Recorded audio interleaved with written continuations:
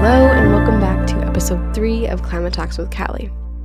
This episode is part 2 of the factory farming issue, and today we're going to be talking about the possible solutions to the environmental issues that CAFOs produced. So if you haven't listened to part 1, I strongly encourage you to do so before listening to this episode.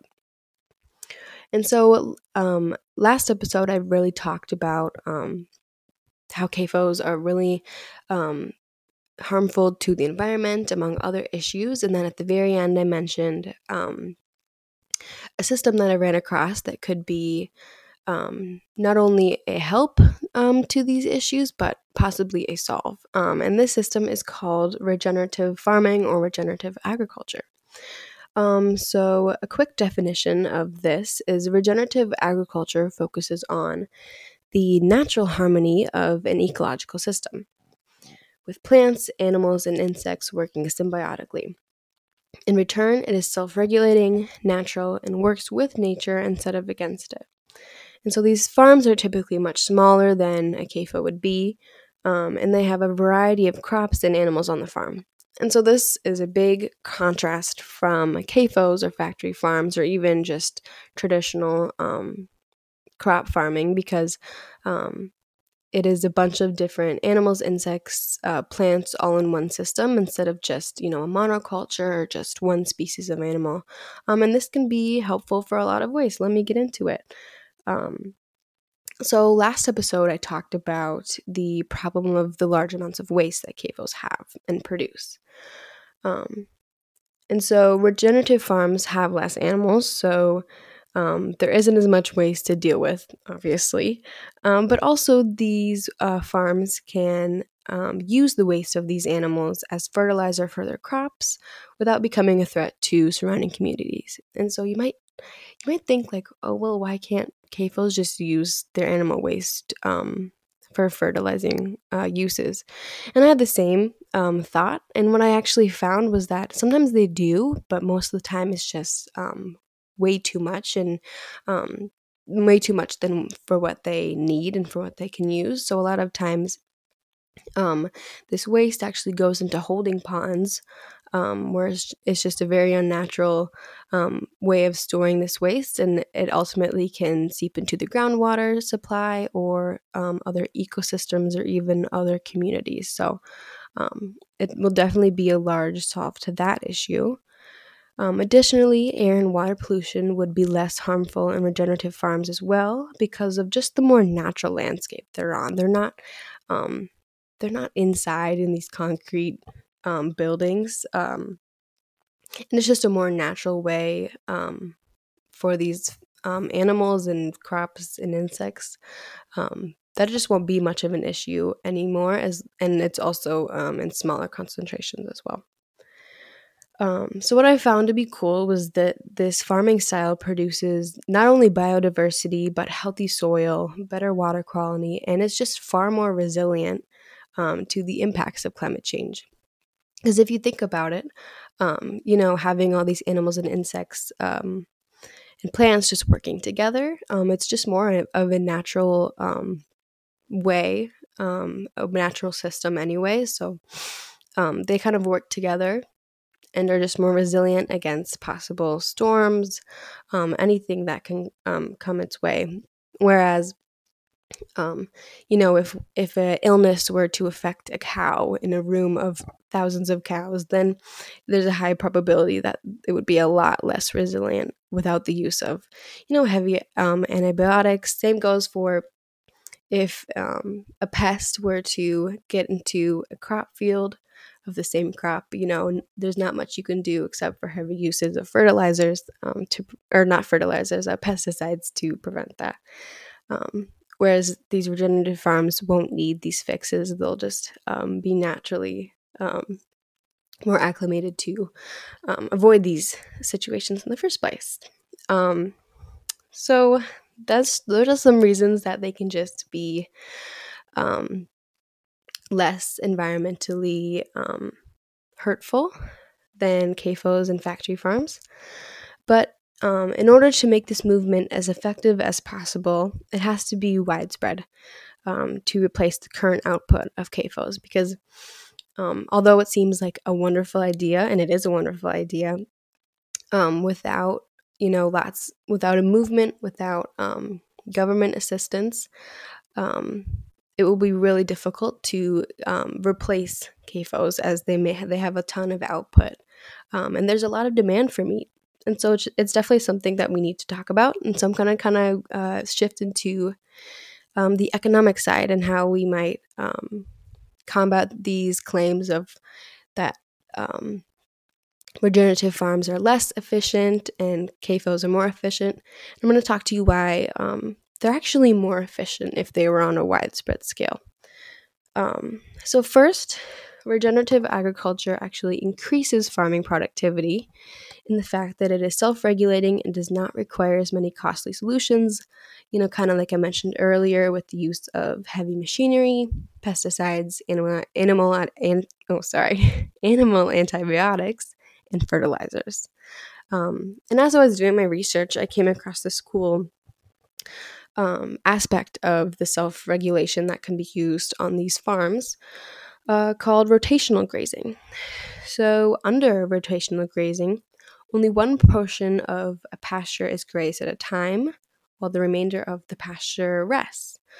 And so this can be really helpful in a multitude of ways.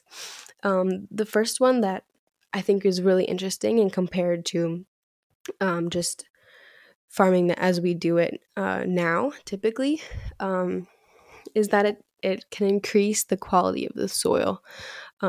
So a big issue in the United States right now is the decline in soil quality, just because of it's done in an unnatural way. Like every season, it's tilled and the same plants are grown, and there's no cover crop to increase that soil quality, and so there's becoming less crop yield and less nutritional value in these crops because of this soil. And so it's a wonderful fix for that. Also, there's not a large need just for rotational grazing. There's not a large need for fertilizers, as this grazing prevents or preserves soil fertility. It naturally tills the soil, decreases weeds, and etc. All of which allows the farm to save money on the outside solutions and be as efficient as possible. So they don't even have to think about, fertilizers or, even like tilling machinery, as while the cows graze, they naturally till the soil. So there's just a lot that comes into play that you don't even realize. That can with these self-regulating farms. It's just super cool. Additionally, CAFOs actually import animal feed, which is usually low quality food that is not actually natural for cows, just with the sole purpose of fattening up their animals. So the feed is grown in an outside source. It is then harvested and transported and then bought before it is consumed by the animals, as opposed to regenerative agriculture, where most of the mineral needs can be met by just the pasture alone. This will allow for an essentially free and natural feed for the animals, which would substantially eradicate costs for animal feed on regenerative farms. And then, so outside the farm itself, a strong economic benefit regenerative farms have is that the money made from the farms would stay in the surrounding communities, instead of going to distant large corporations that the CAFOs or that own the CAFOs. So with regenerative agriculture comes a large quantity of small farms that are individually run, rather than large CAFOs run by a few corporations. So this will allow for the money to stay local and for the farms to be run in a way that is beneficial to the community, whereas the communities that have surrounding CAFOs can just suffer a lot of negative effects instead of positive.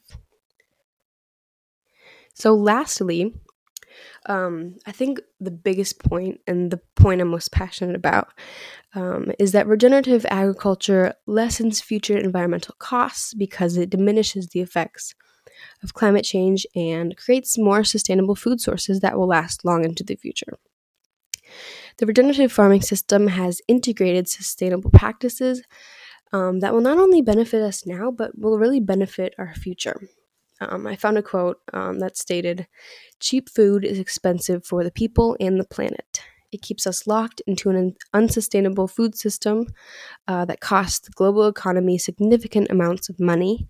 And the current price of food does not factor in the health bill generated by unhealthy diets or the cost of land degradation and biodiversity loss."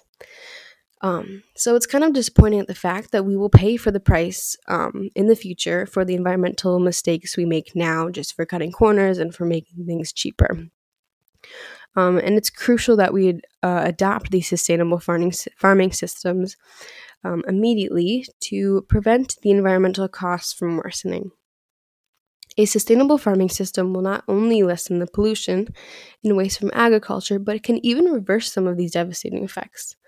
Another quote I found that stated, "Regenerative agriculture leads to healthy soil, capable of producing quality, nutrient-dense food, while simultaneously improving, rather than degrading land, and ultimately leading to productive farms and healthy communities and economies." So I think in the grand scheme of things, regenerative farms just have so many positive effects that outweigh the positives of CAFOs. And I think it's something that we really need to consider, as food is such a crucial part of everyone's life, I think. And it's something that will never go away. So I think as we move towards our future, we really need to also move towards a future that will sustain the environment and sustain us. So I'm really passionate about this, and I hope you got something out of what I was talking about. Definitely try to support. What you can do is you can, support this movement. When you're buying meat, be cognizant of where it comes from. Try to buy local, and from just, good farms. Do your research as well as with crops and anything else.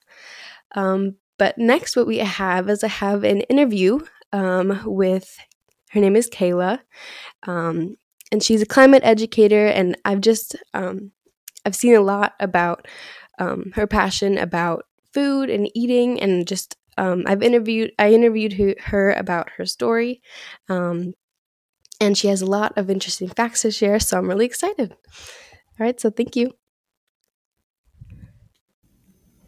Okay, so I have Kayla with me today, and she is going to answer a few questions about just sustainable eating and consciously eating that can be, helpful to combat the factory farming crisis. So the first question for Kayla, just tell me about the beginning of your journey with conscious eating and what made you decide to go vegan.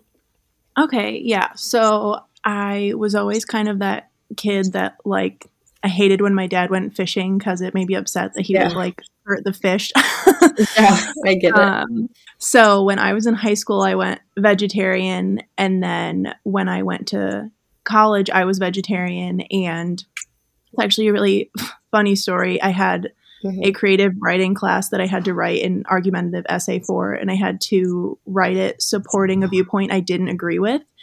And I wrote it about veganism because I was just like super uneducated about the dairy and the egg industries. And I was like, cows like just make milk. So like it's stupid that people wouldn't eat dairy. And then I wrote this essay about this viewpoint I supposedly didn't agree with, and like went vegan overnight after doing all the research and learning about it.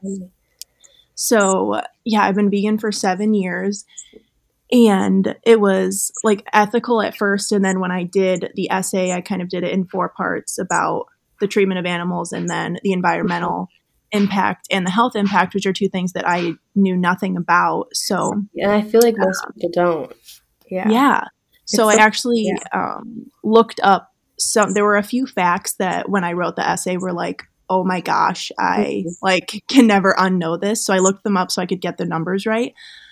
So 5% of water consumed in the United States is by private homes, and 55% of water consumed in the United States is for animal agriculture, Right. which is It's insane. insane. Yeah. And 1 pound of beef takes 2,500 gallons of water to produce. Yeah. It's just I like, learned about that last year and I couldn't believe it. I still don't believe it. yeah, it just like sticks in my head, and it's just one of those things that you can't unknow. So like just doing more research and learning more and more about like the fact that I'm a fact person, but 82% of starving children live in countries where food is fed to animals that grow food to feed animals, and then those animals are eaten by Western countries. Wow. Yeah. So the idea that like we're growing food, we're taking up so much land to grow food to feed our food when like the food that we're growing could feed like 10 billion people. Right. Yeah. So yeah, that was kind of like learning all of that. I was just like, these are all things that I can't unknow, and I've been vegan ever since. Yeah, it just doesn't make sense, especially in a country that's so based around like meats and dairies. It just doesn't add up. But Right. Yeah. And the idea that like so few people are surviving on that when so many people could survive on plants, it just blows my mind. And it's better for you anyway. Right. Yeah. Leading to that, what foods do you eat to substitute like the nutritional value of animal products, like proteins or stuff like that? Right. Yeah. So protein, I love tofu. I think tofu gets a bad rep. It's one of my favorite things. I eat it every day. And then like soy milk, chickpeas, lentils, nuts and seeds are all great for protein. And then there's so many fake meats out there, which aren't necessarily healthy, but if you're looking to have less of an environmental impact and less of an impact on the animals, I mean, you can splurge on fake meat versus eating like a quarter pounder or something. Yeah, totally. And then I know calcium is a big thing too with dairy products, but there's so many like tofu, kale, broccoli, chia seeds, like so many foods are really high in calcium. And I think something a lot of people don't realize is that the nutrients that they get from eating meat is from the meat eating plants. Oh, yeah, that's interesting. So if you just cut out the middleman and eat the plants yourself, then it kind of like, I think that kind of gets lost in people that they're only getting those nutrients from meat because the meat is eating the plants. Yeah, interesting. And I just started drinking oat milk instead of milk, and it's so much better, and it even has more calcium, which I didn't understand. Yeah, I actually like having a kid who I'm now raising vegan, like has caused me to do a lot of research too to make sure he's getting everything he needs, and he drinks pea milk. Okay. Which like sounds kind of gross, but it actually has the same amount of protein as cow's milk and 50% more calcium. Yeah, it's crazy. And it's made from just peas. So there's so many alternatives now and so many easy ways to get all of those nutrients. Yeah, totally. And I think you kind of covered it, but like what were some of like your favorite recipes or meals that you found because of this journey? I feel like tofu for sure. I think when I first went vegan, I was like, tofu's gross, but now I eat it every day. And cashews are like the most underrated food ever. You can make all kinds of vegan cheese with cashews. Oh, interesting. Like mac and cheese sauces. Like we just made lasagna the other night, and you can make cashew ricotta. It's just like it kind of forces you to be creative and try new things, and it just like kind of like forces you to make new and interesting things and like have fun with spices and stuff like that.